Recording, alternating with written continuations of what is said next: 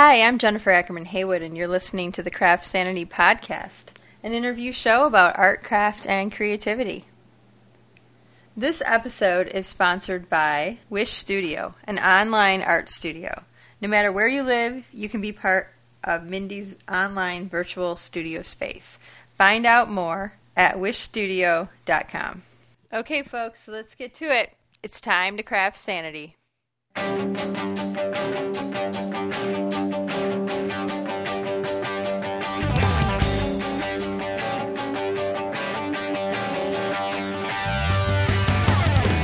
Well, hello everyone. Welcome to episode 117 of the CraftSanity podcast. On this episode of CraftSanity, I'm going to bring you an interview that I had been wanting to do for a really long time.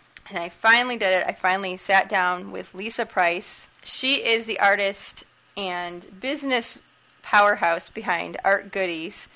And so for all of you Etsy shoppers, she's over at artgoodies.etsy.com. And if you click over there, she does the cutest tea towels and stuffies and aprons, which of course, you know, I obviously have a thing for aprons.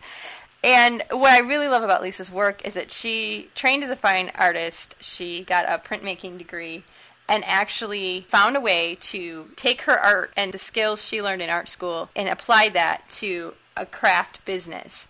She carves her blocks.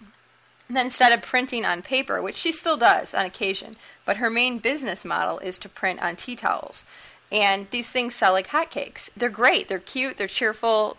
I have to say the cupcake is definitely one of my favorite images that she prints on tea towels. It's just really great to see how Lisa has bridged art and craft and found a way to actually make a living out of it.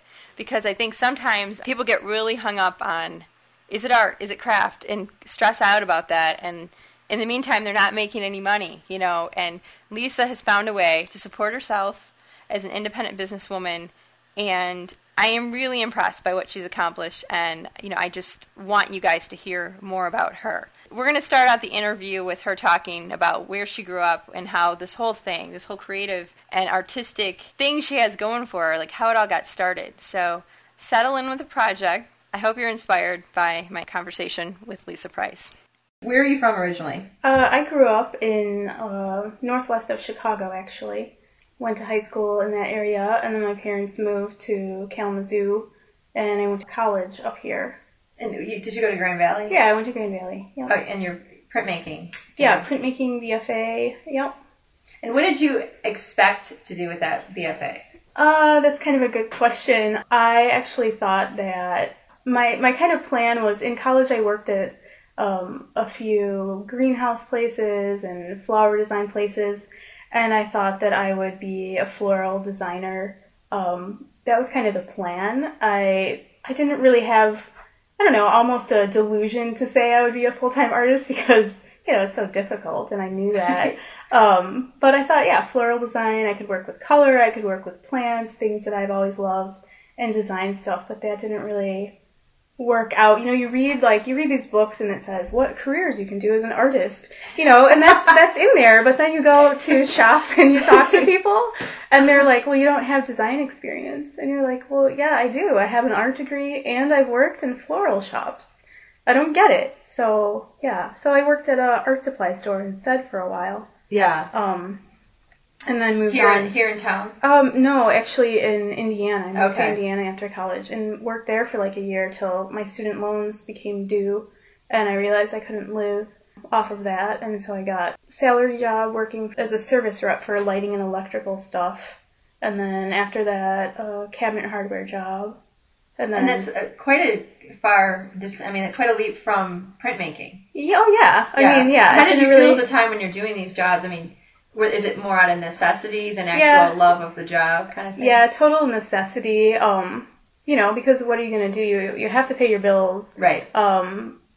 You have to live, and, you know, you have to find a way to do that, and those were the ways that I could do it. And with both of those jobs, I traveled a lot, so it kind of worked for me because I could still sort of work independently, you know, kind of on my own, sort of making up my schedule a little bit here and there. It was sort of like being the closest thing that I could find to being self-employed without actually being self-employed. Very clever. Basically. Very, very clever. Yeah. Yeah, so my schedule was, a little bit more my own than going to a really traditional punch the clock job. Right. So the boss isn't like looking over your shoulder. You're actually reporting in, but not having to see the person every day. Exactly. Sounds like a kind of a cool actual gig. Yeah, if you got to do it, Yeah, the cabinet hardware job, it was a pretty good gig for the most part. There was definitely things I didn't like about it, and I definitely kept feeling like this is not what I should be doing, not what I want to be doing. And then in 2005 we, the whole division, we all lost our jobs, and then that really raised the question of what am I going to do next. Right, because at that point, how old were you? I was I think I was 28. Okay, and so you're trying to figure out and I kept... what's next? Yeah, I kept thinking to myself, I just don't want to wake up when I'm 30 and be doing this. I don't know what... I don't know how to get out of this cycle. Yeah. It's not what I should be doing or what I want to be doing, and I certainly, there was this line, for some reason, 30 is this magical number where I should wake up and be doing something that I love, even though I'm not sure what that means. Right. So I lost that job, and then I was out of work for a few months, and then I found a job working for a fine art supply sales company, which I thought was, hey, this is kind of perfect. It sort of blends both of those worlds together. But that didn't end up working out. That company kind of... I moved across the country for some job training, and nothing that they said seemed to really be true once I got there. Where did you have to move to? I moved to Portland, Oregon. Okay, which was a cool place. A great place to move, and, kind of prompted, because of the support for local and the support for artists, and independent businesses, I kind of looked around and thought, wow, that's really amazing. It's kind of like this utopia, it seems like. Yeah, I kind of felt that way, really, and so I thought, wow, I wonder how I can sort of incorporate that into my own life at some point. It really kind of opened my eyes to that whole scene, and, I lost that job too, and when I came back home, I was really like, what is this all? Home to here, Grand Rapids, back to Michigan. It's like, wow, what was that for? That was kind of crazy, losing your job twice in 1 year. The economy was bad then, it's really bad now. Yeah. What is that for? What does that mean? What am I going to do? And I started looking for jobs, and I was going to interviews that I didn't want to be at. For jobs, for rep jobs and stuff, where I'd be traveling around and stuff. And I just didn't really want to do that anymore, and I got tired of looking for jobs. And one day I decided, I'm just not going to do that anymore. And it seems really crazy looking back, that I just decided that I wasn't going to, but it's worked out. I just kind of dove into my art stuff, and it just made sense to me. And so what was your first step? Because I imagine the discussion when you're talking to people, like, hey, how's it going? And usually people who are between jobs say, oh yeah, well, I have some interviews or whatever, especially if your parents ask, and you're like, well, I've just decided that I'm not going to apply for jobs anymore. How did people in your life respond to that? What did they think about it? I don't know. I don't remember telling people that I wasn't that might have been doing that so much, because download. Well, it's such a hard, it's such a hard place to be. Sometimes, you feel so weird, and especially about losing a job twice in 1 year. I didn't know if I was getting any unemployment coming, and it was crazy. I just decided, okay, I'm gonna have this art show. I started working on some kind of tongue-in-cheek collage pieces with vintage images and just little signs that, and the show was called The State of My Union. And it was just about jobs and unemployment and the price of gas and just, all these things that were and are still really relevant. Local food, growing your own food, just all these things. And I had that show. I wanted to start working on printmaking again so badly, because when I was traveling and stuff, it was just too hard. You work all day, you come home, you're tired, you need to make dinner, and then you're just kind of wiped out. You don't have it in you to do that. And I just wanted to make a print really quick, because I really am in love with the color reduction process of using one block and then printing, carving, and then it layers up and builds the image. But it's such a process. I just needed to make a print right then. So I just made a swallow block, and I printed it on paper, and it just didn't look right to me. I don't know why. It didn't feel right to me. It didn't look right to me. So I was out running errands, and I saw some tea towels, and I don't really know what made me think, but I got a couple, and I cut them in half, and I printed this swallow bird print on the towel, and I was just like, this is it. I don't know, it just completely clicked. And I decided this is what I'm going to do. I just one day decided of errands that you came home, printed the block, and I just decided. I was like, this makes sense to me. It just makes that much sense. It just felt that right to me. Now, did you show that to people, or what did you do? I did. I took this. I was going over to dinner at a friend's house that night, and I took this, wet tea towel piece of fabric in the car, and it was like rubbing. I had it folded. It was like rubbing against each other, and the ink was smearing around. But I showed it to my friend, and she's like, "Yeah, that's awesome. That's really cool." So I didn't talk to people a ton about it till I was sort of, I was just so into doing it. I was so determined. I did get some unemployment, but I had 3 or 4 months till it was gone. And so I was so busy trying to figure out how the heck I could make this happen. I was just so determined to make it happen. It just all seems so very crazy to me looking back. And this was 2005? Yeah. So I started Art Goodies in 2006, actually. So I had been, I had done the losing the jobs thing, and then moved back home at, Christmas 2005. So from January, February, March, April, May, I had looked for a job for months before. I was like, this is just ridiculous.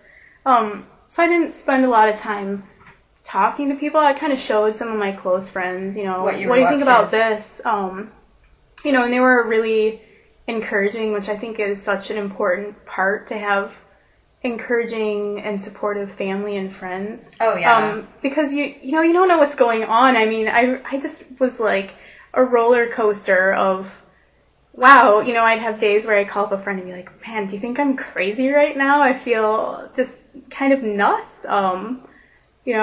This just makes sense, but I'm not sure if I'm totally crazy or if this is totally right. And I had some really good friends who were really supportive and, were like, you can do this, you're scrappy, if anybody can do this, you can do this. And I'm like, okay, that helps, but I still feel a little nuts right now. So I decided that I needed a website, because, that's how people do business now, and not being very computer savvy or anything. And I had heard about Etsy, and I decided to give it a whirl. And by then, I think I had 4 designs. I had taken some to the local farmer's market too, and the reaction there was great. I could buy food for the week, and that was enough for me. Right. You cover your groceries. Hey, awesome! I can buy food and feed myself. That's kind of awesome. So I decided I would try Etsy, and I put just a few designs online, and literally in 30 seconds, I had a sale from someone in LA, and I just couldn't even believe it. And so right then, I thought, wow, this is a really, really powerful tool. There's really something going on here. There's really something to this. So that's kind of how that started. And so that was, so you had a sale right away. Yeah. So you didn't have to wait for your first sale. And then how quickly, how busy were you? Were you I wasn't very busy. Or? I was working on stuff. I was working on new stuff. I was listing stuff, as I made that stuff. But it was a slow. The sales online, I think I started on Etsy in, July or something, it was 8 towels the first month, every month, kind of doubled, as I got more, and, November started kind of looking up as the holiday season came closer, and I had an interview with Craft magazine. I started getting more attention and getting on some blogs. And then I decided I would try doing an indie craft show because I had heard about them, and I don't even really know where I started learning about them, but I had known about them for, probably at least a year or something, and I thought, this seems like it might be a good idea. I'm going to try one, and Renegade Chicago had their first holiday show, so I signed up for that and got in, and I went there, and the response was just insane. I couldn't believe it, and I was so happy to finally find a market, the market and the people that understood an art-based product, because I think we've all been to shows or craft shows where people sort of stand like in the middle of the aisle and sort of look at you sideways out of their eyes, Sure they're like, I don't really know what to make of that. I don't really understand it. And by the way, I don't understand why it's not like $1.99, kind of thing. I think we've all been there. So yeah, you have to find the right market. Exactly. So obviously I had found the right market, and it was just amazing. And I sold I think about 300 towels at that show, and it just absolutely blew my mind. Wow. And I came home, and then I got on Design Sponge. And how did that come to pass? Did they just find you on Etsy? Yeah, they just found me on Etsy, which is one of the great things about being online is there's always someone looking. You don't really, you don't know who it is and what's going on, or maybe they see you now and, they watch you for a while, or maybe it's a store or a magazine, or, there's just so many people looking on there. So she saw my stuff and put it on there, and that just kind of helped catapult me. I sold a ton of work that I was just printing till 3, I probably got 3 hours of sleep. I was just printing every night, just tons of stuff, and I got more wholesale inquiries, and so I had to learn all about that. And yeah, that is a challenging thing. Yeah. I know in my experience, I've declined the wholesale business side right now. But did you decide early on, okay, I'm gonna, because a lot of people make the mistake because you don't, for me, I didn't really price my looms in mind to do wholesale. Yeah, and because I have a very small operation. Yeah, and I didn't either at the beginning, because I really didn't know. I didn't know about wholesaling work. I just didn't. I didn't know that was the direction that I was going to go. I mean, is most your business wholesale now, or? I'd say it's probably about half. Okay. My retail sales and my wholesale are probably pretty close, but I'm trying to grow it. It's something I'd like to grow more. But yeah, it's really interesting, but it's a whole different thing because, like you said, when you first start, I didn't price my work to be wholesale. Right, because they're really looking for almost half price. Right, yeah. Because they have to be able to sell it and actually make some money. Yeah, they want it to be half. I kind of did a slow bump. I had a 2-stage bump. I bumped it a few dollars and then a few dollars again. Because I didn't want to kind of lose. I wanted to be fair to customers and stuff. I didn't want to lose that customer base since I was just starting. Right. Because I was working mostly off of retail sales and I didn't really have wholesale accounts. So I bumped it in 2 stages because I didn't want to I was afraid if I bumped it all the way immediately that I would kind of kill my sales.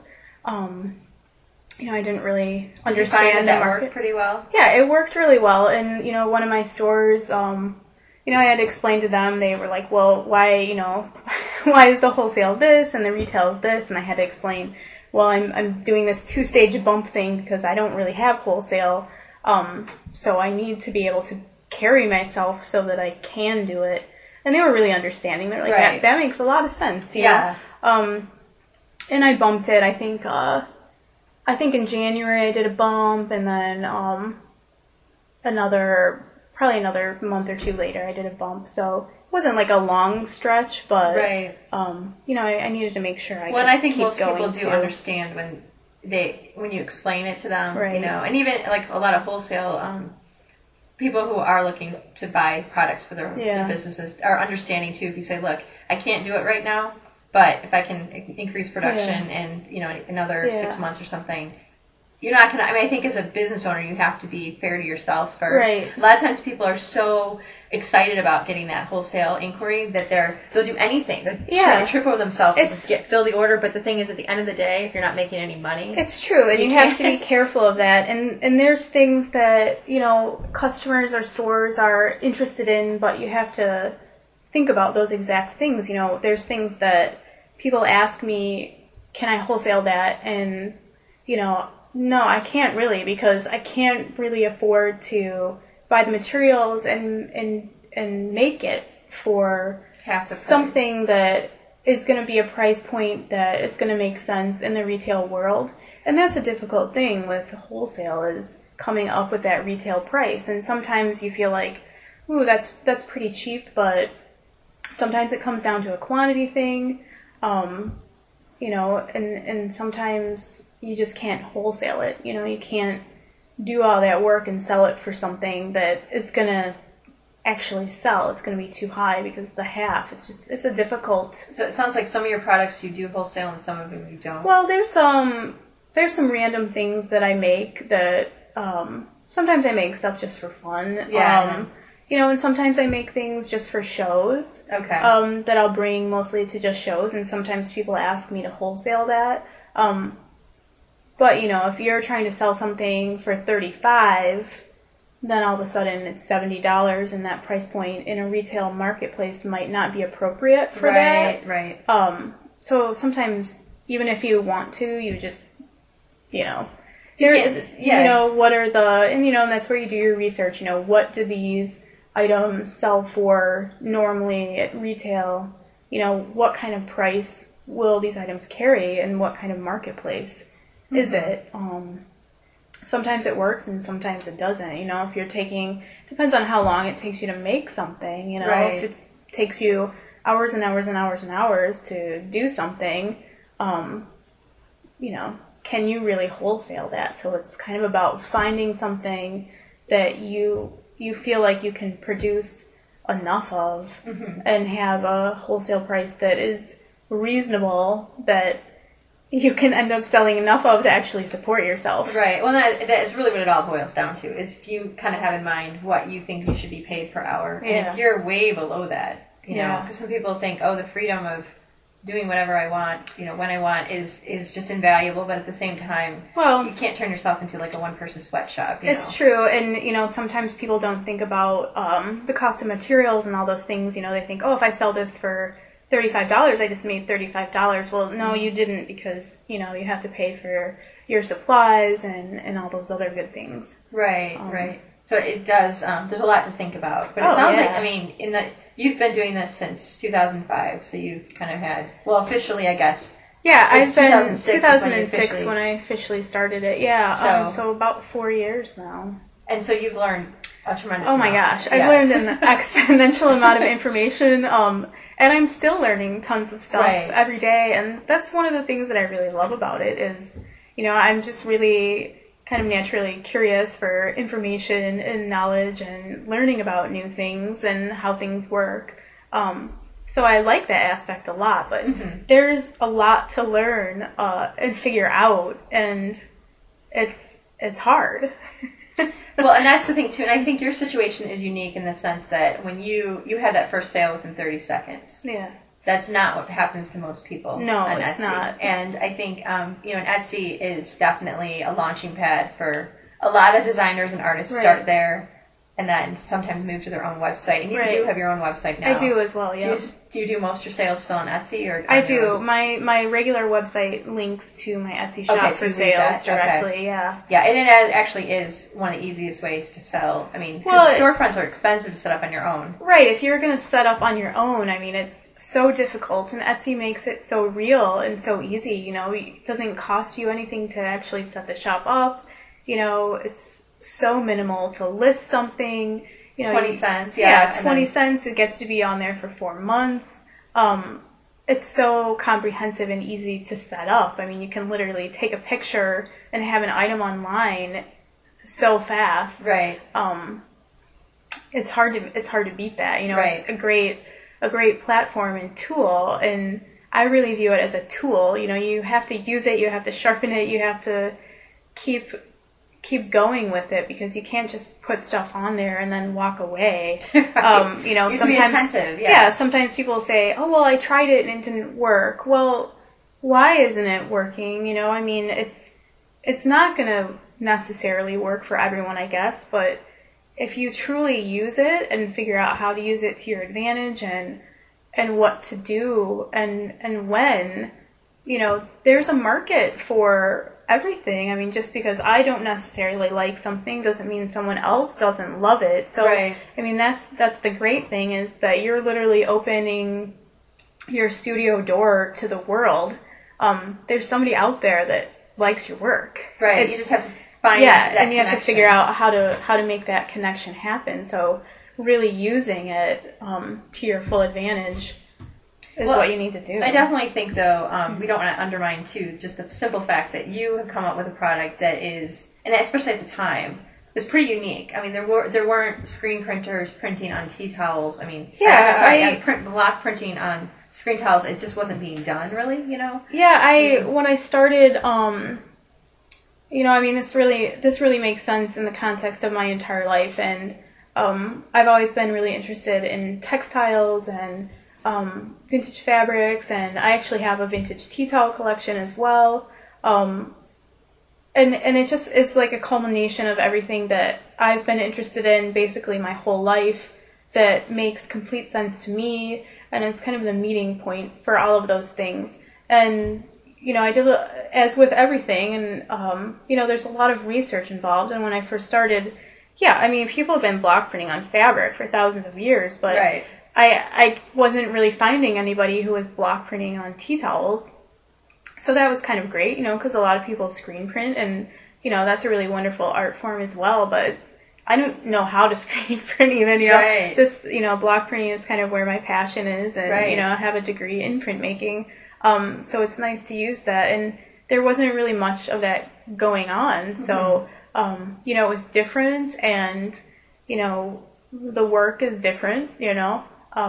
So yeah, it was a good fit for you. A really good fit. And so where does this whole infatuation with vintage come from? As a kid, did you go around and go to estate sales and stuff? No, actually, as a kid, during the summers, we would go to my grandmother's house, you know, and there was all these, like, really cool vintage things around and stuff, and we would go to the farmer's market. We would spend our summers basically canning stuff.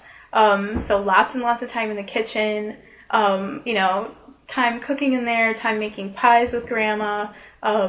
She also was an amazing seamstress and taught sewing in the factory, you know, way back when. Oh, wow. She was actually the head of style and design. For which company? For Ball Band. Oh, wow. They made the shoes and stuff. Yeah. And actually, the picture above you is an ad for Summerettes, and her foot was actually the pattern for that shoe. Oh, my goodness. Wow. So there's kind of a history of sewing and stuff there. And so did she have, like, art design background, or did she kind of learn it? It was just natural? Yeah, it's just exactly. That's wonderful. You know, and on my dad's side and stuff, there's some, you know, beautiful hand-sewn quilts and things like that. So the fabric was kind of really interesting to me, and I would go in my Grandma Van Voorn's basement and just play with fabric. Like, there was these cupboards full of amazing vintage fabric, and I would go in there and pull pieces out, and I would cut stuff up, and I would hand sew stuff for my dolls. Oh, and, wow. So you were little. How old were you about? Man, I don't even... Little. I was little. I don't know. I mean, it's just... I don't ever remember not doing that at her house. Just... and I would go, you know, so she would try to, like, teach me how to use the sewing machine a little bit, and iron, like, I'd watch her iron things and stuff like that, and, you know, I'd go in, like, the closets and the cupboards in her house, and, you know, there's more fabric in there, and, like, just vintage textiles and stuff, and there was, you know, these beautiful, amazing dresses that she had sewn for my mom, and baton uniforms with, you know, satin and hand-sewn sequins, and, oh, wow. you know, I would, like, try these things on and just look at them, and I just became completely fascinated by all of that stuff. and I would help her. She did a lot of gardening, had a really beautiful garden, both vegetable and plants. Oh, wow. And so I would help her with that, and I'd go out, early and help her water the plants, and Dad had the stuff. So, I mean, it's just such an inherent part of me and what I like. I don't know, it just makes complete sense. And I like, the colors and the patterns. They just don't make stuff like that anymore. The materials, the housewares, everything is just, the quality is just totally different. The feeling is different. It's like a throwaway, plasticky type. Yeah, it's not like, this is something I will hand down to my child. Yeah. Like if you get mass-produced things now. And the things that I like, they're really not things of value, but the colors, the styles, the designs, they're just really interesting, and they have such a great history, and I like learning about the manufacturers, and I just find it totally fascinating altogether. Yeah. It has a totally different feeling. It just exudes more of and I think that goes with that time period too, after the war. I'm really attracted to 40s through 60s stuff, so it's a lot more colorful, a lot of fun stuff, kind of that after the war, happy, people were really at home, cooking, family time, fun time, sitting on your porch, just a friendlier time kind of. And I feel like the stuff sort of holds that feeling almost. Yeah, well, I think, and it makes sense to surround yourself with that if that's what you really enjoy. So this extension of just the artwork that's grown out of it, because a lot of your imagery too is kind of the images. It seemed like you put ice cream cones and cupcakes, and whether it's a deer, it's all this stuff is kind of it kind of exudes some of those same feelings in the people that look at your work. Right. So you really aren't kidding when you say that you're kind of producing what. You're making the kind of art that's kind of a culmination of this upbringing that you had with the vintage influences and the fabric because you're using vintage fabric in your trims with your aprons. Strictly vintage fabric. I use vintage thread. You're right. I'm not kidding when I say it's a culmination of it's why I think it works. It makes so much sense to me. I'm so involved with it.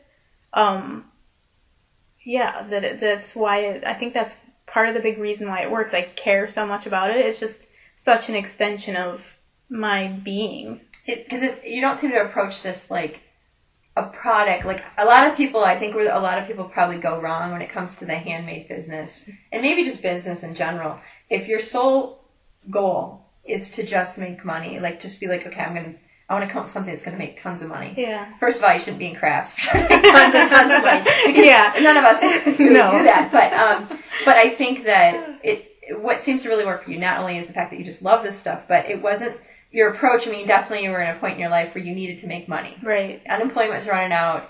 You need to either find a job or come up with something that was going to make money. So you did have that necessity factor into it, but you did this print, just kind of came up with a print. And it doesn't seem like your first instinct was I can really cash in on this. But you're no. This makes me happy to do. Look how cool this is, kind of, and feeling a compulsion to keep doing that as opposed to seeing dollar signs in your head. Because it's crazy to look back. I literally had 3 months to make it work, and I guess I was irrational about it almost. Not that I didn't think it was going to work, but I didn't think it couldn't. It was just going to happen. Yeah. I just decided that's the way it was. But it just felt that right to me. Yeah. It just made that much sense that there was just no turning back. And I had always really wanted to have my own business of some kind. Ever since I was a kid, I'd make weird little crafty magnet things. When I was, I don't even know how old, so young, and I'd have my dad take them to work and try to sell them for me. I used to sell stuff before lunch and get kids lunch money. Until my mom busted me for that. But. So, there's always been a little entrepreneur in there somewhere, but I just felt so strongly about it, just felt so right, and I don't know, it couldn't have made more sense to me, even though it was so scary and weird. I think, I didn't even know if I could, in the beginning, I didn't know if I could even pay my mortgage, and I remember I went and I bought like $900 worth of towels to print on, and I literally almost threw up. I was like shaking. Like, what am I doing? This, right, because that's a lot of towels. It's a lot of money, and you're like, towels that I might sell, house to live in. Right, because you can't take the towels to the bank and say, I don't really have the cash right now, but you want to hold some towels exactly. for me? Can I make deposit on towels? Yeah, I just believed in it, and it just felt like it was the absolute right thing. It just made so much sense to me. It was like, I felt like, when you have other jobs and stuff, and you just sort of start to feel like the job is, you're not living life, you're just kind of going through the motions and stuff, and I finally started to feel again like myself, more like myself, and it was a good feeling. Yeah, it definitely is a different feeling. Because when you're working for somebody else and you're expected to be a certain place and do a certain thing by a certain time, you are kind of living by somebody else's agenda and rules, and you didn't have to do that anymore. But at the same time, you had more pressure to sell those products. Exactly. I didn't have to do that anymore, but at the same time, you're right. There's loads of pressure, and it continues all the time because you're always thinking, what am I going to do next? How am I going to keep this going? And you kind of have to be, this kind of thing isn't for everyone because you have to be okay with not knowing, okay, I'm getting this paycheck for this much every week or 2 weeks or by the month or however you get paid. You don't know what that paycheck is going to be ever. So you kind of have to be okay with that, right? Well, you have to live differently. It's not, you have to live differently. You have to live more frugally, which I think we should just do anyway. Because, you don't need tons and tons of stuff and the latest whatever, I don't know. I've never really felt that way, and that's kind of nice. The vintage fits into my pocketbook well, too. Oh, yeah. Yeah. Yeah, and so how long was it for you when you started, and you said, got that first sale in 30 seconds, but then for the whole month, it might have been like 8 towels, Right. How long did it take for you to actually feel like, okay, I can totally sustain myself on this business? I made it happen in 3 months. So you really did? Yeah, I really did make it happen in 3 months, which is crazy because, any new business, 3 months, that's just usually people take a year or that's two. Like absurd, it's absurd, but it started to be my full-time income in 3 months, which I still just can't online, believe. Or did you have accounts, like other accounts? Well, with online, with going to that Renegade show, with starting to get attention from blogs and interviews, and but it really started with the online because that's how people were kind of finding me, and then I do think it's really important to get in front of people with your product. Sure. That helps a lot, and that Renegade show really did help with that too. Was the Renegade show before Design Sponge? Yeah, it was right before Design Sponge. Okay. Yeah, like and then a did few they days see you before. at Design Sponge, or was that online, you think? I think they saw me just online. Yeah. I can't be for sure, but... Yeah. So those things came, Renegade, Design Sponge, which just everyone looks at Design Sponge. Right. So that launched you into a frenzy of printing. Right, exactly. It launched me into a frenzy and put me, in front of other people. I got my first magazine gig that, January it came out. So it really kind of catapulted me in front of people. Were you able to replace your income that you were making working for the man? Was it something that... I have, which is a great feeling. That's got to be awesome. So when you did that, how long did it take you to do that? Was it like a year or less than that you were able to... Yeah, it was that first year where That's awesome. I think I actually made just a skosh more than I did working for the man. And that had to totally rock. Oh yeah, it still does. It's awesome. I do have workaholic tendencies, I will admit, but I was working right, you're like not exactly doing an 8 to 5 gig here. I work a lot. I work all the time. I don't often know what day of the week it is, because it all kind of blends together, but I really love it, and I don't ever want to have to work for the man again, if I can figure out how to keep this going. I feel like I've come this far, and if I can swing it in these rough, economic times, I feel like, okay, I mean, it's still scary and stuff, but you've continued to grow, though, through this I have. economic slump here in Michigan. I have, which is really exciting, Yeah. I mean, that's a pretty good feeling to have your sales go up every year, even though the economy is wickedly bad. Right.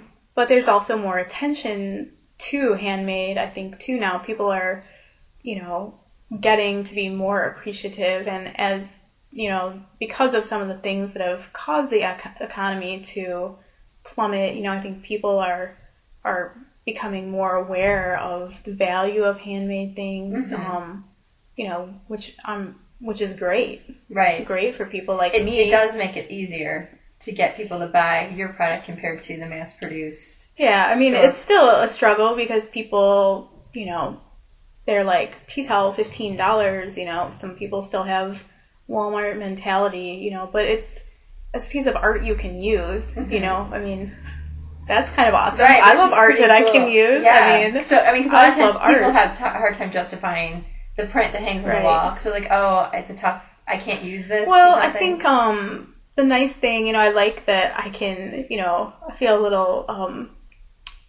I don't know what, same as like, a little weird, but it's like art for the everyday. But it is, I think it's a lot less intimidating to have art that you can use. Right.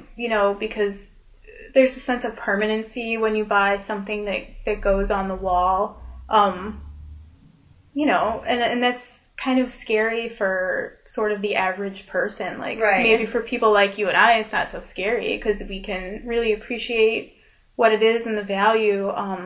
But kind of for the average person, it's sort of a way to reach people with your work. Mm-hmm. And for $15, I mean, it's a pretty low investment for someone to have. Yeah, I mean, it's a print from an artist. It's crazy, almost, really. Yeah. But yeah, I feel like I can reach just such a broader audience than, I still sell works on paper and framed pieces, but with my tea towels, I can reach a lot more people, and get my work out there. Do you prefer printing, like, obviously when you're in school, you're printing on paper, and it's more of like art show kind of, because Grand Valley's not teaching people, most art schools are not teaching people, like, how can you mass produce and you're not mass producing, and you're making it as fast as one woman can, but art schools don't necessarily train students for that kind of life. They train you for like being very traditional gallery, and the reality is that it's just really, how many people can honestly say they make their living that way? Not very many. And so I'm really glad that, the indie craft scene is kind of coming to the forefront, and people can make their art into things that people can use every day. And it's amazing.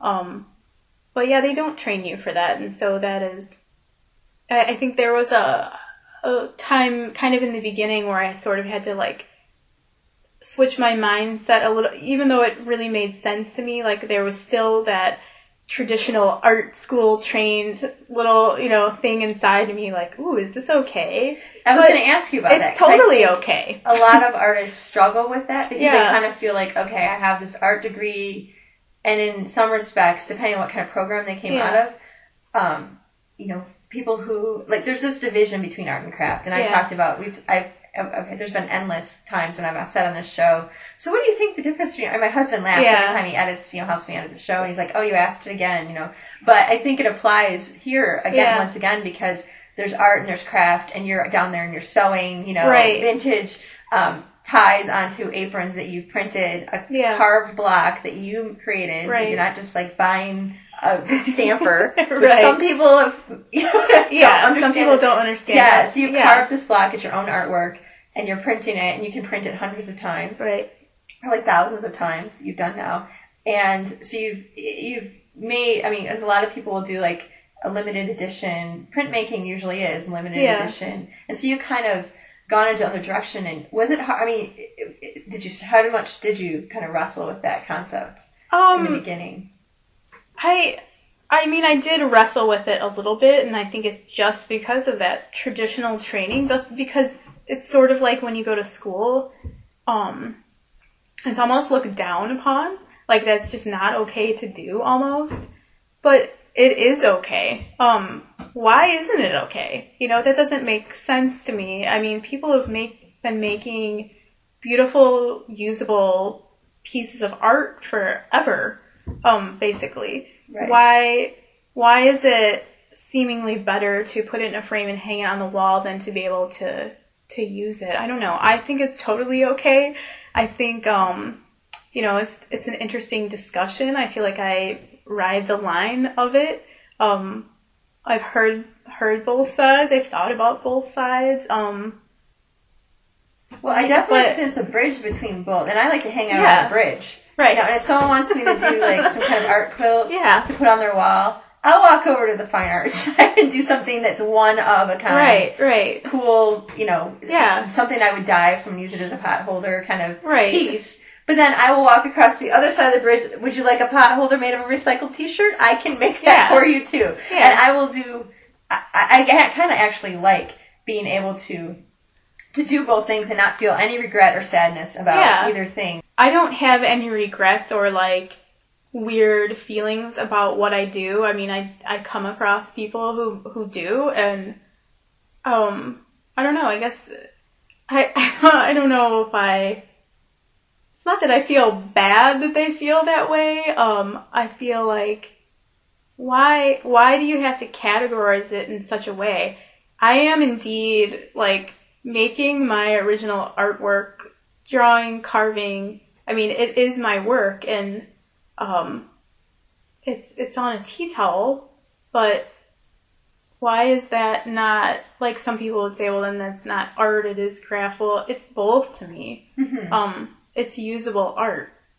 How awesome is that? And I'd rather have lots of usable art than more traditional stuff. I mean, I love both, I have both, but the fact that I can get people's artwork in, whatever, like jewelry, clothing, all those things has been something that I've thought about for so long. Like everything that we have is designed by someone. Right. Whether it's a table or some designs are better than others, but everything has been designed by someone.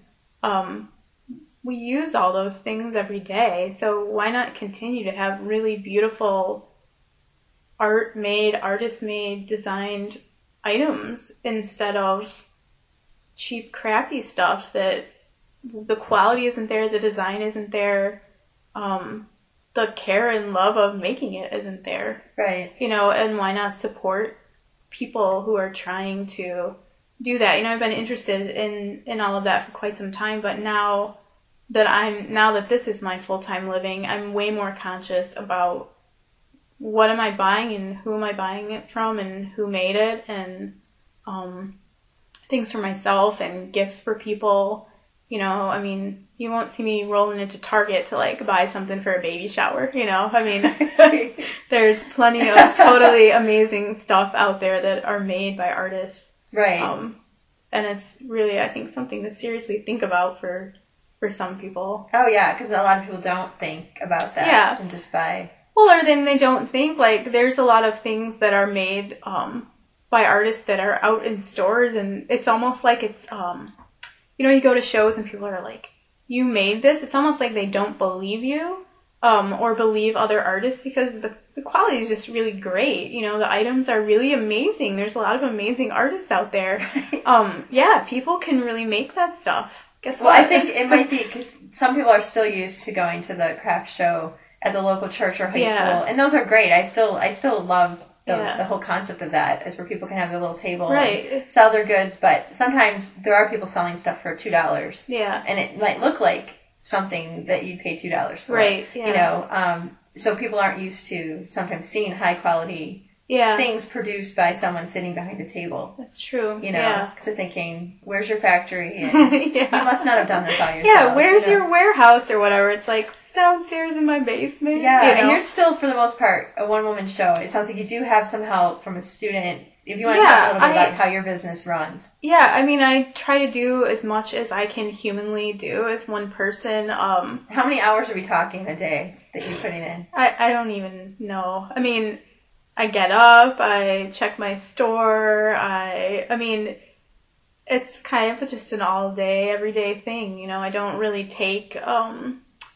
a day off. Like I said, I'm not really sure what day of the week it is sometimes. So there's really no weekend here at Art Goodies here. Not really. I mean, there's so much to do all the time and think about, and you know, my dad helps me, thank goodness, with some of the accounting stuff, which is awesome. Sometimes my mom comes up and hangs out and irons. My neighbor has been sewing some packaging for me, and I just hired an art student to help a few hours here and there with random stuff. You know, I try to do most of it myself, but the reality is that I just physically can't sometimes. It's too much stuff. So things that I can kind of hand off, like ironing, or just the package sewing, you know, that I feel comfortable like delegating to someone else, so that I can keep printing and sewing product and doing all that stuff myself. But yeah, I mean, I don't know. It's hard to, it's kind of hard to just take time off because, you know, there's just so much to do all the time. You're making the stuff, you're thinking ahead, you're talking with customers, you're invoicing stuff, you're ordering supplies, you're shipping stuff, you're all those things, you know, you're not just like hanging out making stuff all the time. You know, some days you feel like you haven't really done anything, but you've spent like half the day on the computer, you know, corresponding with people, or, you know, and I only really feel like I'm if you're making working if I'm making it. It's not true. I feel the same way about that. Like, I always think, geez, I haven't done anything. It's like, oh, well, I've been emailing and right, and then people are like, what do you mean? You've been working all day, and you're like, but I feel like I'm truly working when I'm making stuff, even though all that other stuff. Well, that's the fun part. That's the part that I like actually making stuff. I don't really like the talking about the making stuff or the I mean, I enjoy contact with people, so I enjoy talking to people, but I really feel like I'm really getting down to business if I'm actually making. Yeah, and you know, the making part to me is like, it's really therapeutic and meditative. I really like that quality of that too. There's just so many aspects. Well, plus it's got to be pretty fun to like look up and see all the fresh prints. Yeah, I mean, I know I had a lot of fun photographing that with the camera, but that must be pretty cool to look at and see the beautiful things. I love it when it's like full, when the racks are full of towels. I just kind of love the way that looks, and when I pull them all down and, you know, you gotta hurry up and to package them and iron them, like, it just doesn't look right when the wall is naked, so I have to hurry up. It's kind of motivation to do more, because it just, I don't know, it just has a nice feeling down there when everything's kind of full up, and, you know, there's always something to do, and I try to keep some stock of everything on hand, so that I can pull orders and get them out to customers as quickly as possible.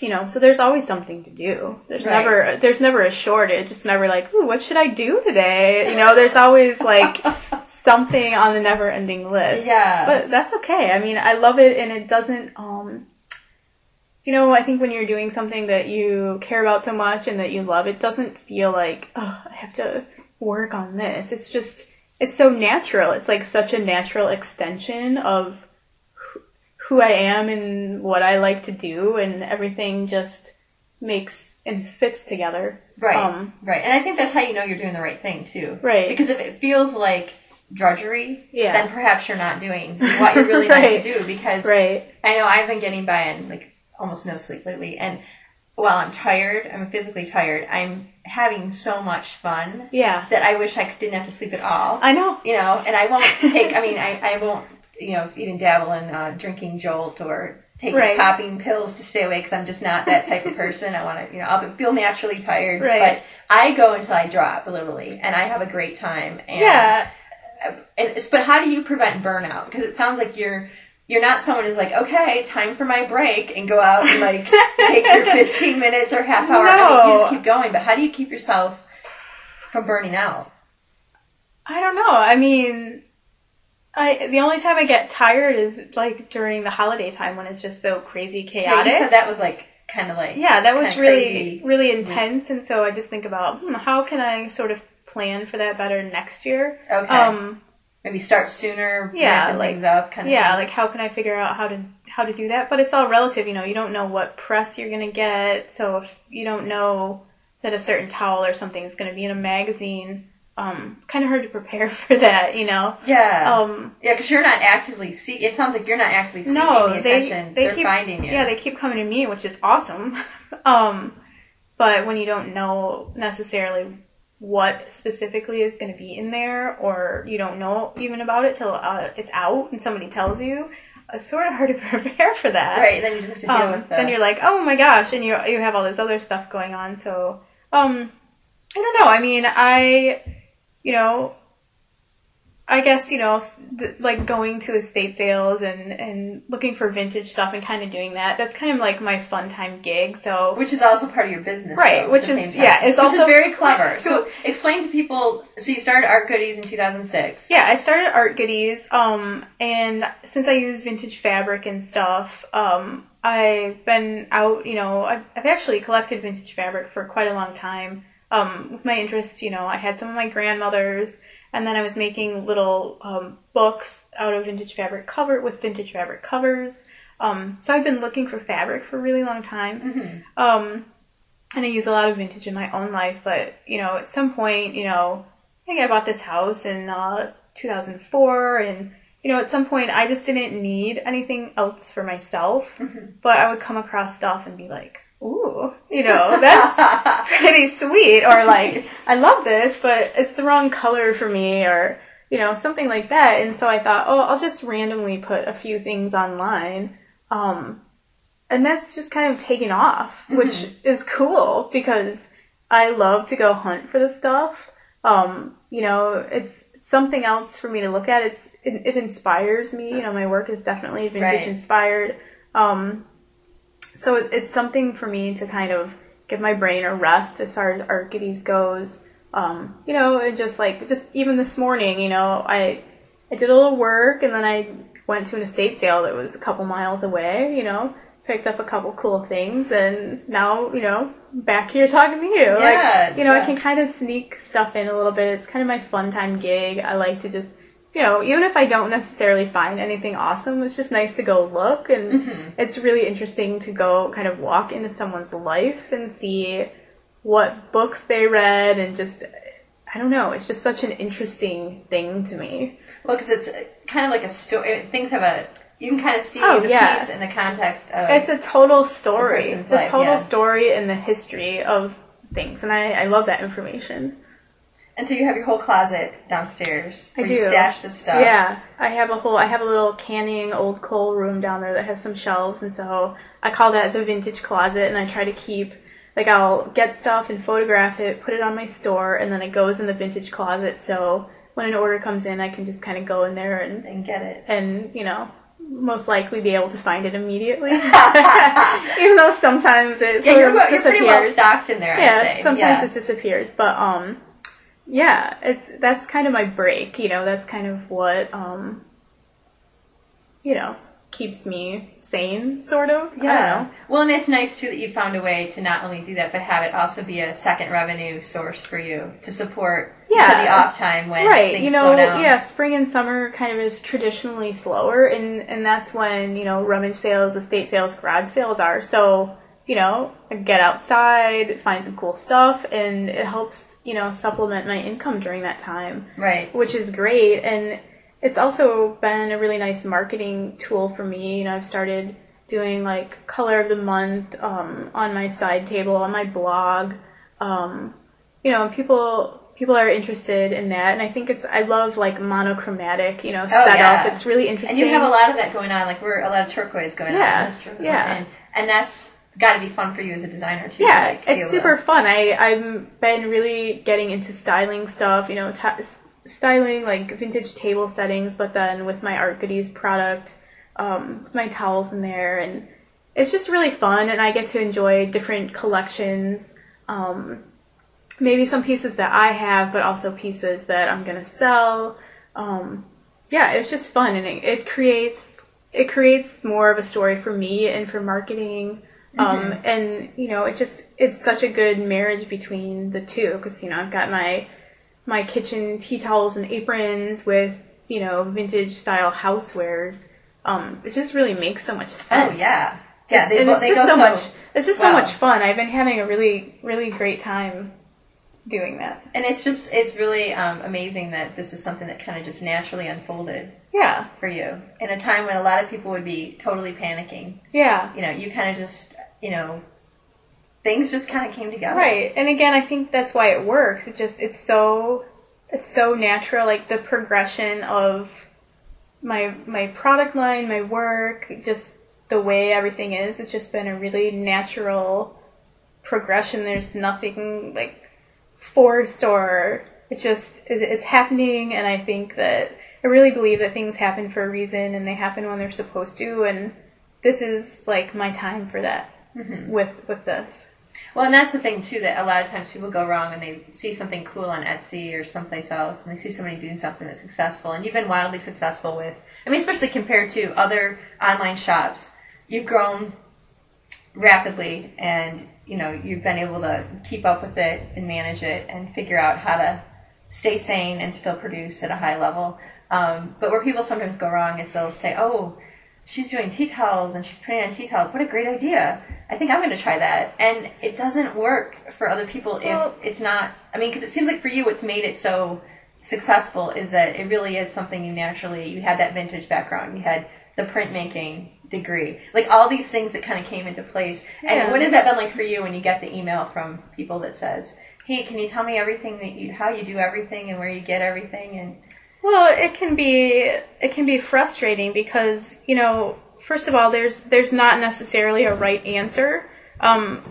Secondly, it's my story, and it's come from so many places my entire life, so I can't really, I think that people should stick to their story and stick to making something that makes sense in the context of their life and something that they're passionate about.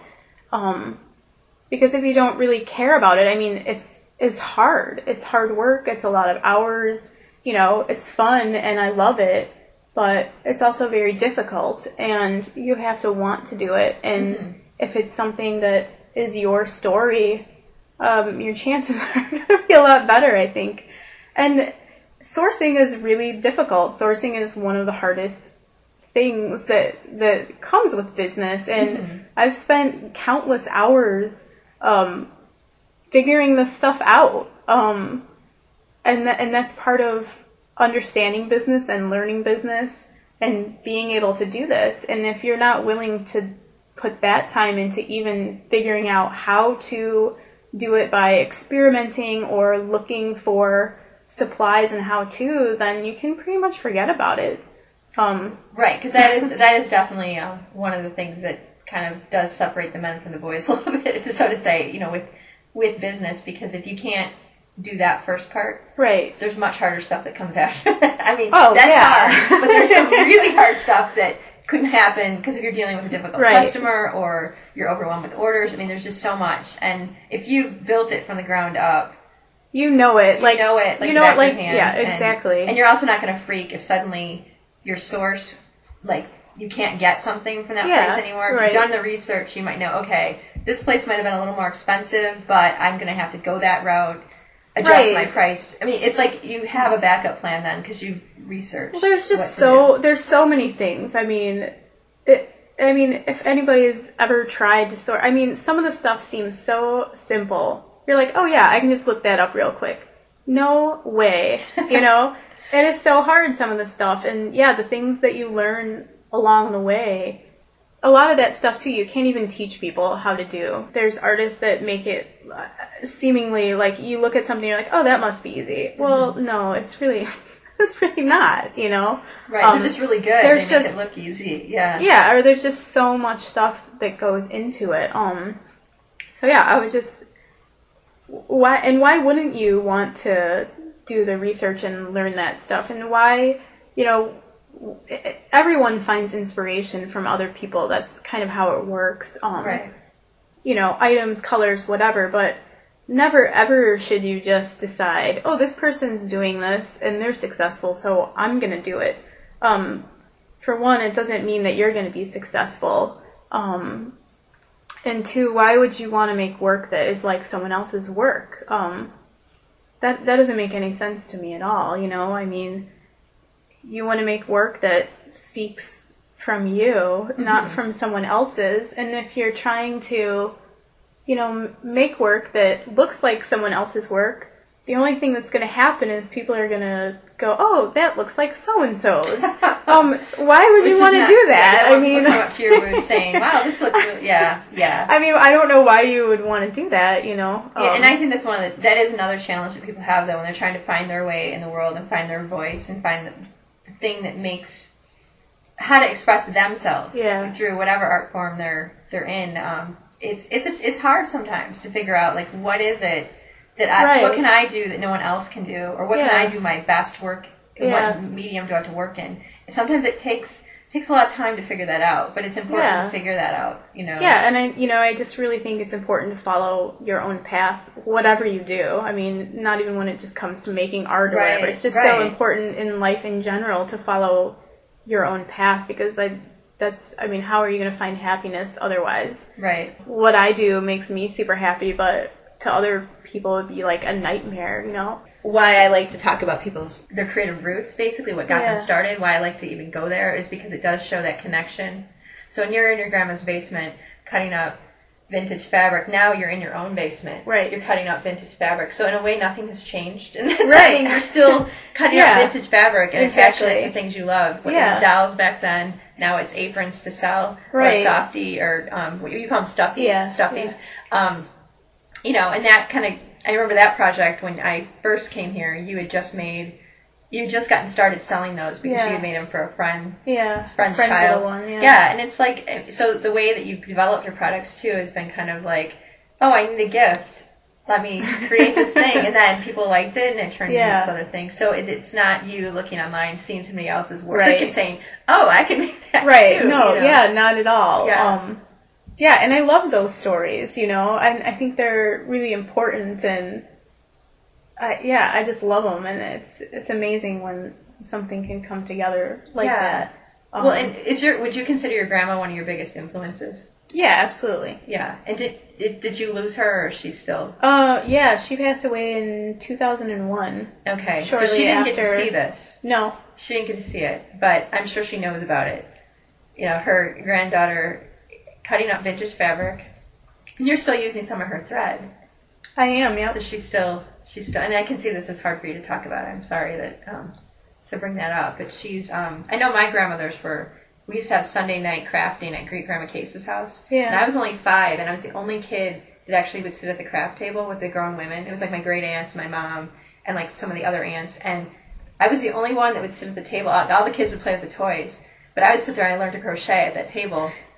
And I've been trying to recreate that since, like, because she died, of course. I mean, she was in her 80s then. Right.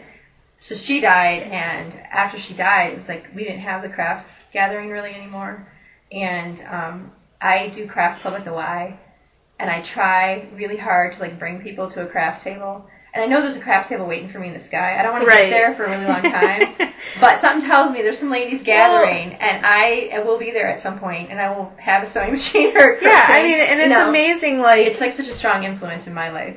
It's amazing, you know, you don't realize, you know, growing up and stuff. Like, even when I was in college and I was working on my senior show, I mean, I was making this work that was really influential from them, but I didn't even realize till one day I was like, duh, you know, I know exactly where that comes from.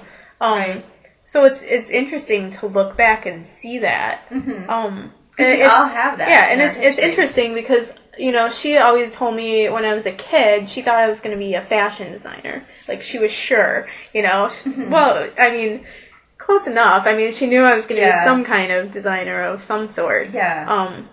But yeah, I mean, it's been really, really influential, and it's almost becoming more so, or I guess not more so. I'm just realizing. I'm having the realization. Once you recognize it, it almost becomes. It's like almost like the floodgates open. Yeah, it's so powerful. Yeah, because you're like channeling part of this thing that you've had. Right. And when it's in your family, it's in your bloodline. Like women before you did this. Right. It's kind of like you just feel more of a creative license. Like hey, I can do this because this is what we do, you know? Right, it's like, it is. Me to do this. It's true. And I mean, women of the past in general, like, you know, things have changed so much in society, and some, you know, yay, and some maybe not. But I mean, there's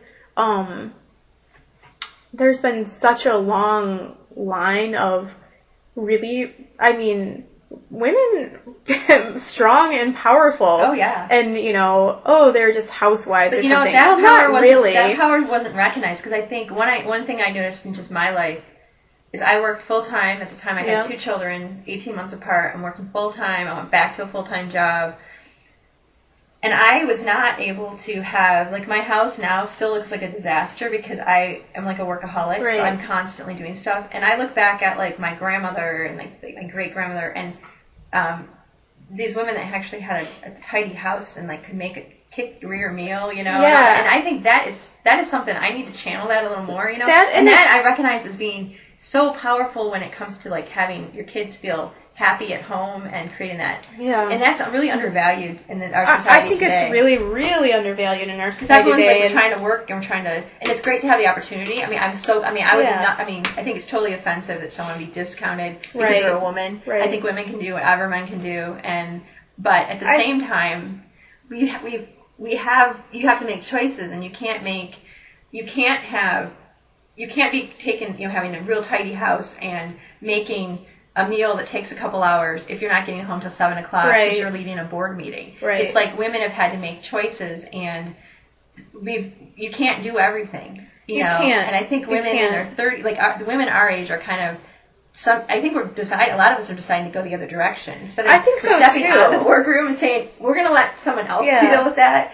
I'm going home. You know. Yeah, and it's hard to do both, but I think, like, you know, when women were, you know, quote unquote, just housewives, right? I mean, it's a pretty powerful job. It's a huge job. It takes a lot of work, and after college, actually lived in my grandmother's house alone for about a year, and it was hard for me to keep up with just her yard, and, you know, all the gardens and stuff weren't there anymore, and I was like, holy crap. How does she even do it? Yeah. How? Well, you hear, even, like, when you hear interviews with, you know, influential men in the community, or just wherever, you know, whether it be a president or somebody else, a lot of these men will tell the story of a mother who held down the fort in a pretty mighty way, and it's not something that should ever be discounted, because I really struggle. Like, if a camera went into my house right now, I'd be like, you know what, let's just do this interview on the porch. I mean, I have my crafty plates all over the place, and it's a disaster, and my mother never lived like that. Like, our house, she was a stay-at-home mom, and she did a great job. It's hard because now it's like, women are expected to be able to do all of those things. Yeah, and you cannot.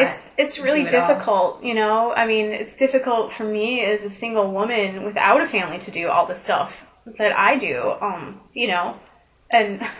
Well, we have to make decisions about what is important to us right now and what can we let go, you know, and, but yeah, it is a really interesting thing that I think for, you know, all the interviews that I do, it's always interesting because there's always a very direct connection from a person's history, like the upbringing, the people in their life that were influential, and what they currently do now. Yeah. And sometimes we don't always see that connection, but, yeah, I would love to be able to, like, run into my grandma's kitchen and be like, hey, look what I'm doing now. Yeah, you know? I know. And the fact that I can't sucks, you know? Yeah, but we're gonna, like, be crying. Yeah, and I think, my grandma always told me, she's like, I know you're gonna write a book. Yeah. Someday, and I'm also hesitating. It's interesting, though, because it's like they knew those things about us before we even... Well, we had to figure that out, and it's like, I think I've been hesitating to, like, do the book because I don't want it to be a good one, you know, not just, like, some crappy ass book, you know? I mean, you want it to be... Well, yeah, it's interesting that it's like they knew stuff about us. I mean, I feel like my grandma in some ways knew things about me before, well, she did, before I was even born, because she gave my mom this, like, beautiful punch bowl set before I was born and said, someday you're going to have a daughter who... will really enjoy this and like housewares and like to entertain. Dun dun dun! Oh my gosh! Before you were born? Before I was born.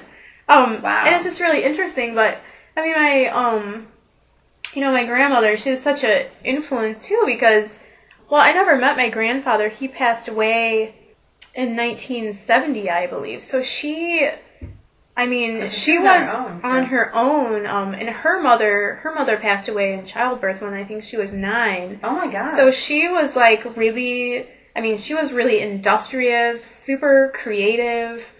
She had to be. Yeah, she had to be. So she knew how to live frugally. She knew how to be innovative. She had tools. People always thought these are your husbands or whoever's tools or whatever. No, she knew how to do stuff. She was like the ultimate DIY woman, And she was your grandma. Yeah, That's awesome. Yeah, and so it almost puts you at an advantage. Yeah. Because I think a lot of times when, people have someone else they can rely on to do stuff. I mean, you had this woman in your life that did it by herself. Yeah. Did it well. Yeah. So I feel like I guess you're right. That probably is one of the reasons I feel like I can do this and am doing this by myself. Yeah, because you had this woman that you respected right. and looked up to that she was the same way. Yeah. So that's awesome. Yeah. She'd be very proud. She definitely would. Yeah. And we are crying about our grandmas. This is not what I expected. It's okay. This episode. And they're somewhere laughing probably. Yeah. For this. They are. They're like, we knew that. Those silly girls. But I think that it is one of those things where clearly that it's hard to separate your personal history from, because if you find your passion, and I think I feel so lucky that I was finally able to let go of the day job and pursue a passion.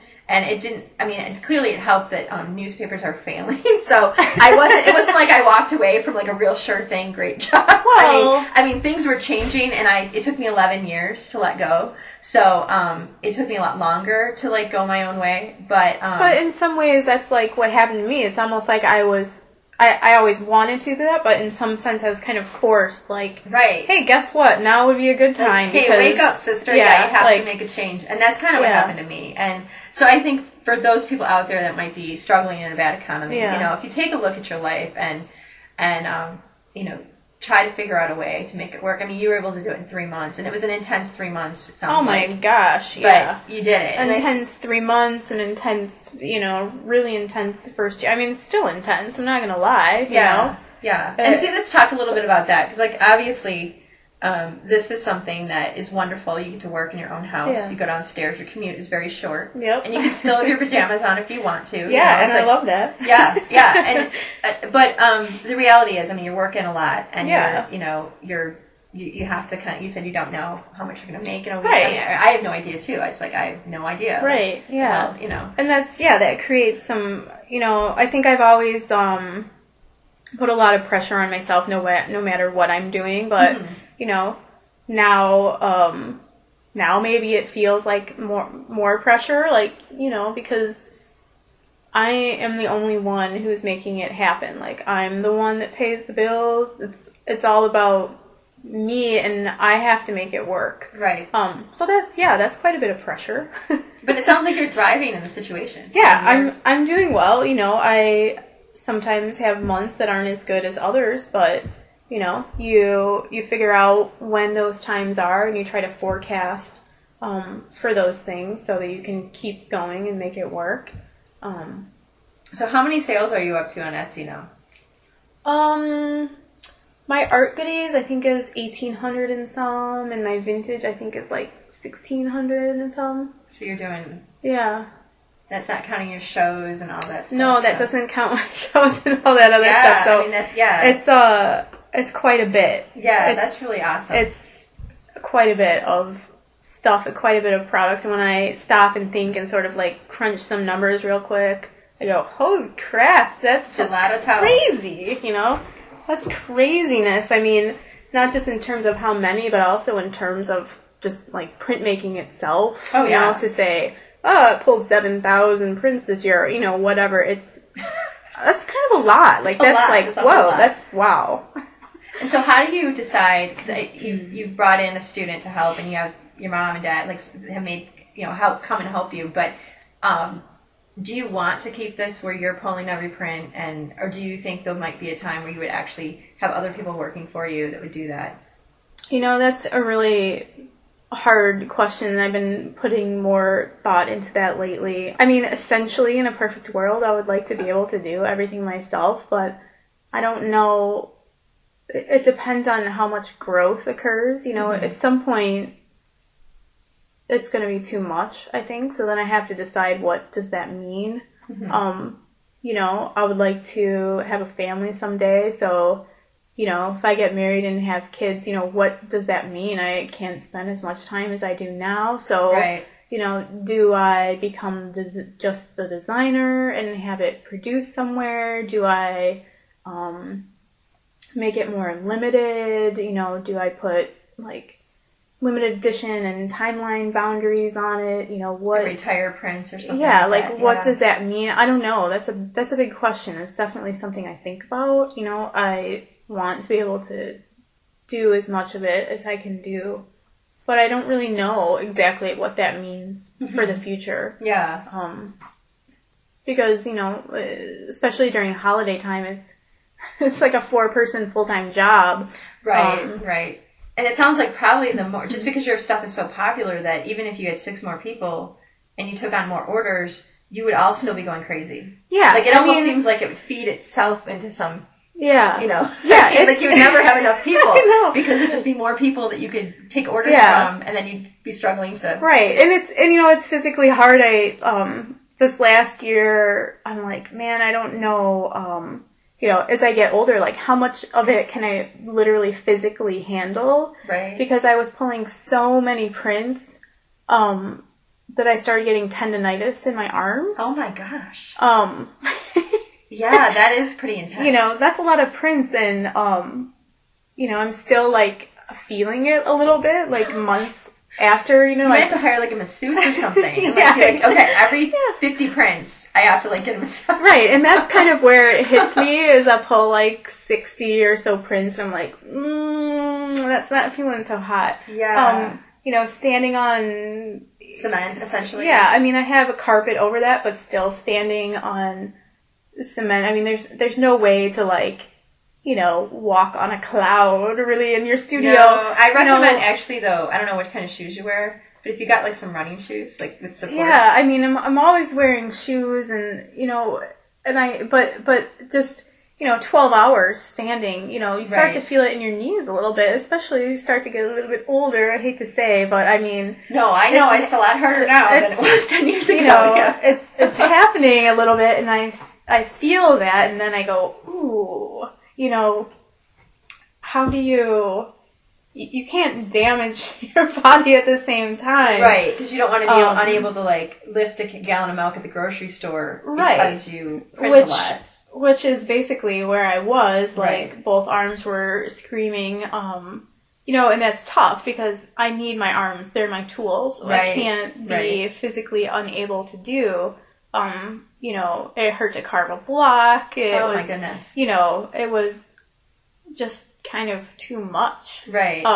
So I think about that a little bit in that aspect, ooh, how can I, if I get super busy, how much can I physically do myself? Right. Those are kind of weird things to think about. My plan, I haven't really figured a way to execute this. I'm thinking, in the summer, I'm going to make so many extra looms and put them away, but I can't ever really get ahead. Well, and that's what I kind of think too, but again, it's hard because, you have different things going on. And there's no getting ahead, usually. It's really kind of hard to get ahead. As soon as you think you've gotten ahead, it's gone, which is a great problem to have.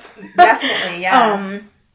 But also difficult to figure out how to really truly get ahead. Can you really truly get ahead?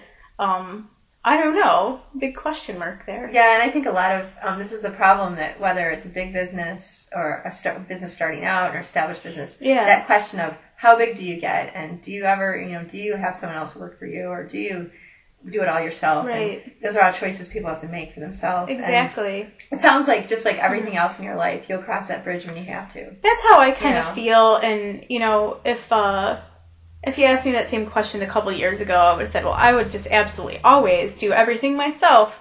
Funny how time and pain will influence that decision. Yeah. But I like being a small independent business, and I think that's really important to me. Right. But yeah, I think those are things that I think about, and things that, like you said, when I get to those points, will decide. Right.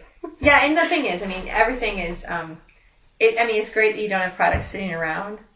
Because that's another problem that no one wants to have. You don't want to have that problem. So, you're doing well. And I think you're just a great example of someone who's really working hard, and you're self-sufficient and doing it, on your own. I think I have great respect for that. I think it's really awesome what you've been able to do.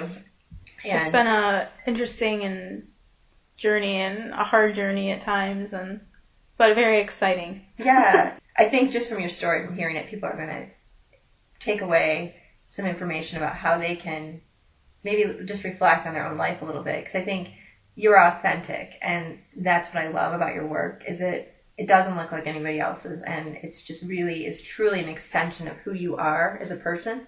And I think that's what's perplexing sometimes when people are trying to figure out, like, how can I be successful like her? And it's like, well, you need to, the first step is look at your own life and what you want to really do with it. And then chances are, if you tune into that, you'll figure it out pretty quickly. Yeah, and it's hard. It's not, I don't think it's something you can just say, what should I do? A light bulb goes haven't we all kind of at some point thought that, but I don't think it's something that you can really figure out. If somebody told me however many years ago, someday you're going to be doing this, I'd be like, really? I don't know. Right. I wouldn't have necessarily guessed it. I wouldn't be like, no way, but I didn't know. I didn't know I was going to do this till it just happened, kind of. And I think, that's kind of the beauty of certain things in the universe, It happens. Yeah. Things line up. And it lines up, it makes sense, and it works because it's supposed to.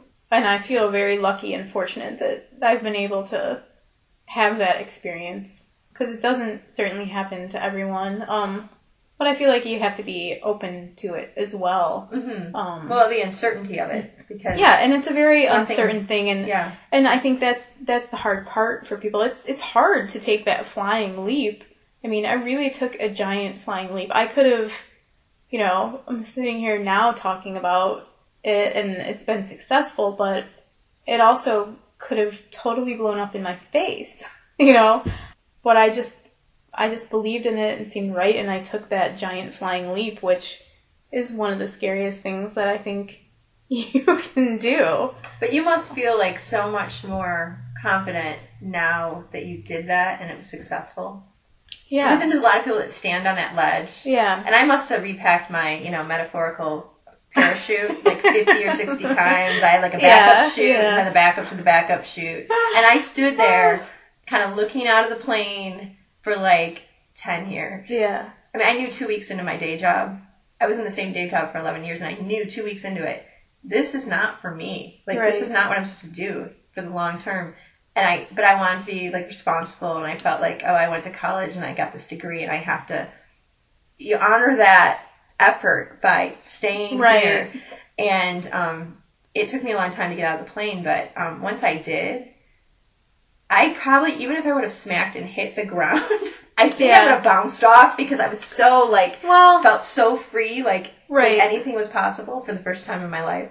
And it was great. It's true, and it is a good feeling, and there are people that have smacked the ground. Well, and then they get up eventually. Yeah, and you read about, there's super famous people. I think, like miserably. Donald Trump, failed. Yeah. He didn't stop. If you believe, what you're doing, and, it's interesting, because there's a lot of companies, that you read about and stuff, and they, start in their basement, Oh, yeah, there's some like, in town. Oh, yeah, it's all about the basement. It's all about the basement. They, start, and it's, and a lot of times failure is part of the story. It is. And I think that, that actually makes, I'm all about stories, and that makes the story more interesting. Because, if everything I did was smooth and seamless, and I would have decided 2 weeks into my job, this is not for me, and then launched a podcast before the technology was even available, that would just be ridiculous. Right. The fact that I struggled. And that goes back to, sourcing the stuff and learning the stuff and doing the stuff and, it is a struggle. It's a struggle. It's just not a piece of cake. It's not all been like rainbows and sunshine over here. I didn't see any Smurfs in your basement. No Smurfs. I mean, it's a struggle, and sometimes it's really hard, and sometimes you have a meltdown on occasion. I've had plenty of meltdowns, and I know there's plenty in my future. I mean, but you have to have those, and you learn from all those things, and you learn from the things that maybe you didn't do right, or didn't work out, or, those are all learning things, and those are all things that make you, and make your business, right, and make your story what it is. Right. I really enjoyed my conversation with Lisa, and they're always long conversations. Like, we don't get a chance to get together very often, but when we get together, it's always a long conversation, and we covered a lot of ground. And thank you, Lisa, for your time and for inspiring us with your wonderful artwork. We really appreciate that, and all the best to you. And if you'd like to get your hands on something that Lisa has printed, you can head over to artgoodies.etsy.com. She also has her blog where you can follow all the latest Art Goodies happenings, and that's artgoodiesonline.com. You can also follow her on Twitter, and she's Art Goodies is her name on Twitter. I hope this interview really gives you some encouragement if, your dream is to craft yourself a handmade living. Lisa obviously jumped into this full steam and made everything happen within a very short amount of time. Don't get discouraged if it doesn't happen for you in 3 months. Just keep plugging away. Because if you love it, and if you head in the direction of the things you love, it's going to work out. People respond well. If you come upon someone who's doing something that makes them happy and they seem very cheerful, whether it's at the art market or they're painting outside by the pond, if you run into people who are exuding joyfulness about what they're doing, you want to help them. You want to buy into what they're selling. And, so just keep that in mind when you're out there. I'd like to thank episode 117 sponsor once again. I really appreciate the support from wishstudio.com. I want to direct you over to check out the exciting online art studio and the supportive community that you'll find over at wishstudio.com. Over there you can create, connect, and dive deeper into your own creative life. If you visit the workshops page, you can see class offerings, and you can also, if you connect with Mindy, you could also possibly be teaching your own workshop in her virtual studio space. So if you have a creative dream or idea and you kind of want to get things off the ground, you can join a project group over there and read the collaborative blog, which is super inspiring. You can hear the voices of several very inspiring artists, so check that out. Thanks again, Mindy. I appreciate your support. So everyone head over to wishstudio.com and thank Mindy for supporting this podcast. I'm going to be heading to Seattle soon for the Conference for Creative Entrepreneurs, and that's coming up the 13th, 14th, and 15th in Seattle, Washington. I'm very excited to be going out there. I've heard from some people who are planning to be out there. I'm going to be in town, but I believe I am landing in Seattle in the afternoon, Thursday before the conference. That's the 12th. I'm going to try to see if I can set up some kind of meetup for that evening. And if you're not going to be in town, and this is primarily for people that live in the Seattle area, I don't care if it's one person or, 5 or 6. I'm certainly not expecting any more than that. I think it'll be really fun to kind of connect with some of the people that I have been conversing with or interviewing online for all these years. To actually connect names with faces will be fun. So anyway, thanks so much for tuning in. I really appreciate it. If you have some interview suggestions for me, let me know. I'm going to be recording a new batch of podcasts for you. And I think my biggest problem is I'm overwhelmed by the possibilities. If there was a way that I could do this every day and really make this my main job, I would love to do that. I really would, because there's so many people to talk to. There just doesn't seem to be enough time. You can reach me at jennifer@craftsanity.com, and I'll be back soon with another episode. In the meantime, CraftSanity, my friends, it works for me.